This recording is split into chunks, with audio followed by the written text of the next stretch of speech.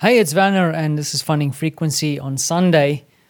What a weird day. Weather is kind of a little bit overclouded, windy, but it is also Warsaw Day. It's the day that the Warsaw Uprising started, I think, if I remember correctly, 76 years ago. So the idea or the intention is that Martha's going to come pick me up in a second, and then we're going to try and get to Old Town because they've got this tradition, and I think I recorded it once, where they have all the sirens go off in Warsaw and then everybody stands still or halts for a couple of seconds to remember that period of time during the Second World War.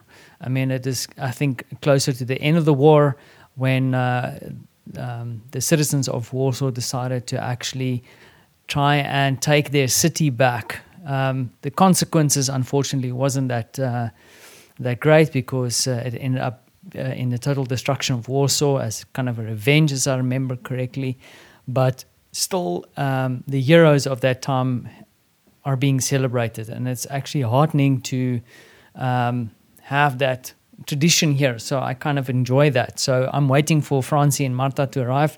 They went through to Babcha's house for a couple of minutes to go spend some time there while I finished up a little bit of work on this side. So yeah, going forward, I'm still kind of like thinking about my good friends who've passed away the last couple of days. It sits in the back of the mind all the time, but then also got a little bit of good news about Jeff this morning that things are looking better.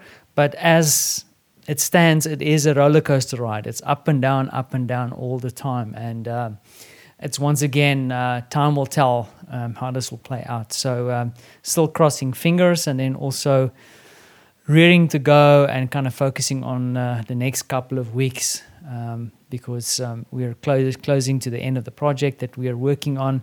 And Martha and I are really talking about taking a break and taking Francie out for a little bit of a holiday, a little bit of a breakaway, which we dearly and sorely need. Yes, so lots to think about and also hopefully to experience as we head out to Warsaw City if Martha comes, because you never know, plans might change, and they usually do when your wife is Martha. So while I wait for news and for instruction, I want to say thank you to you for listening and good luck for the week ahead.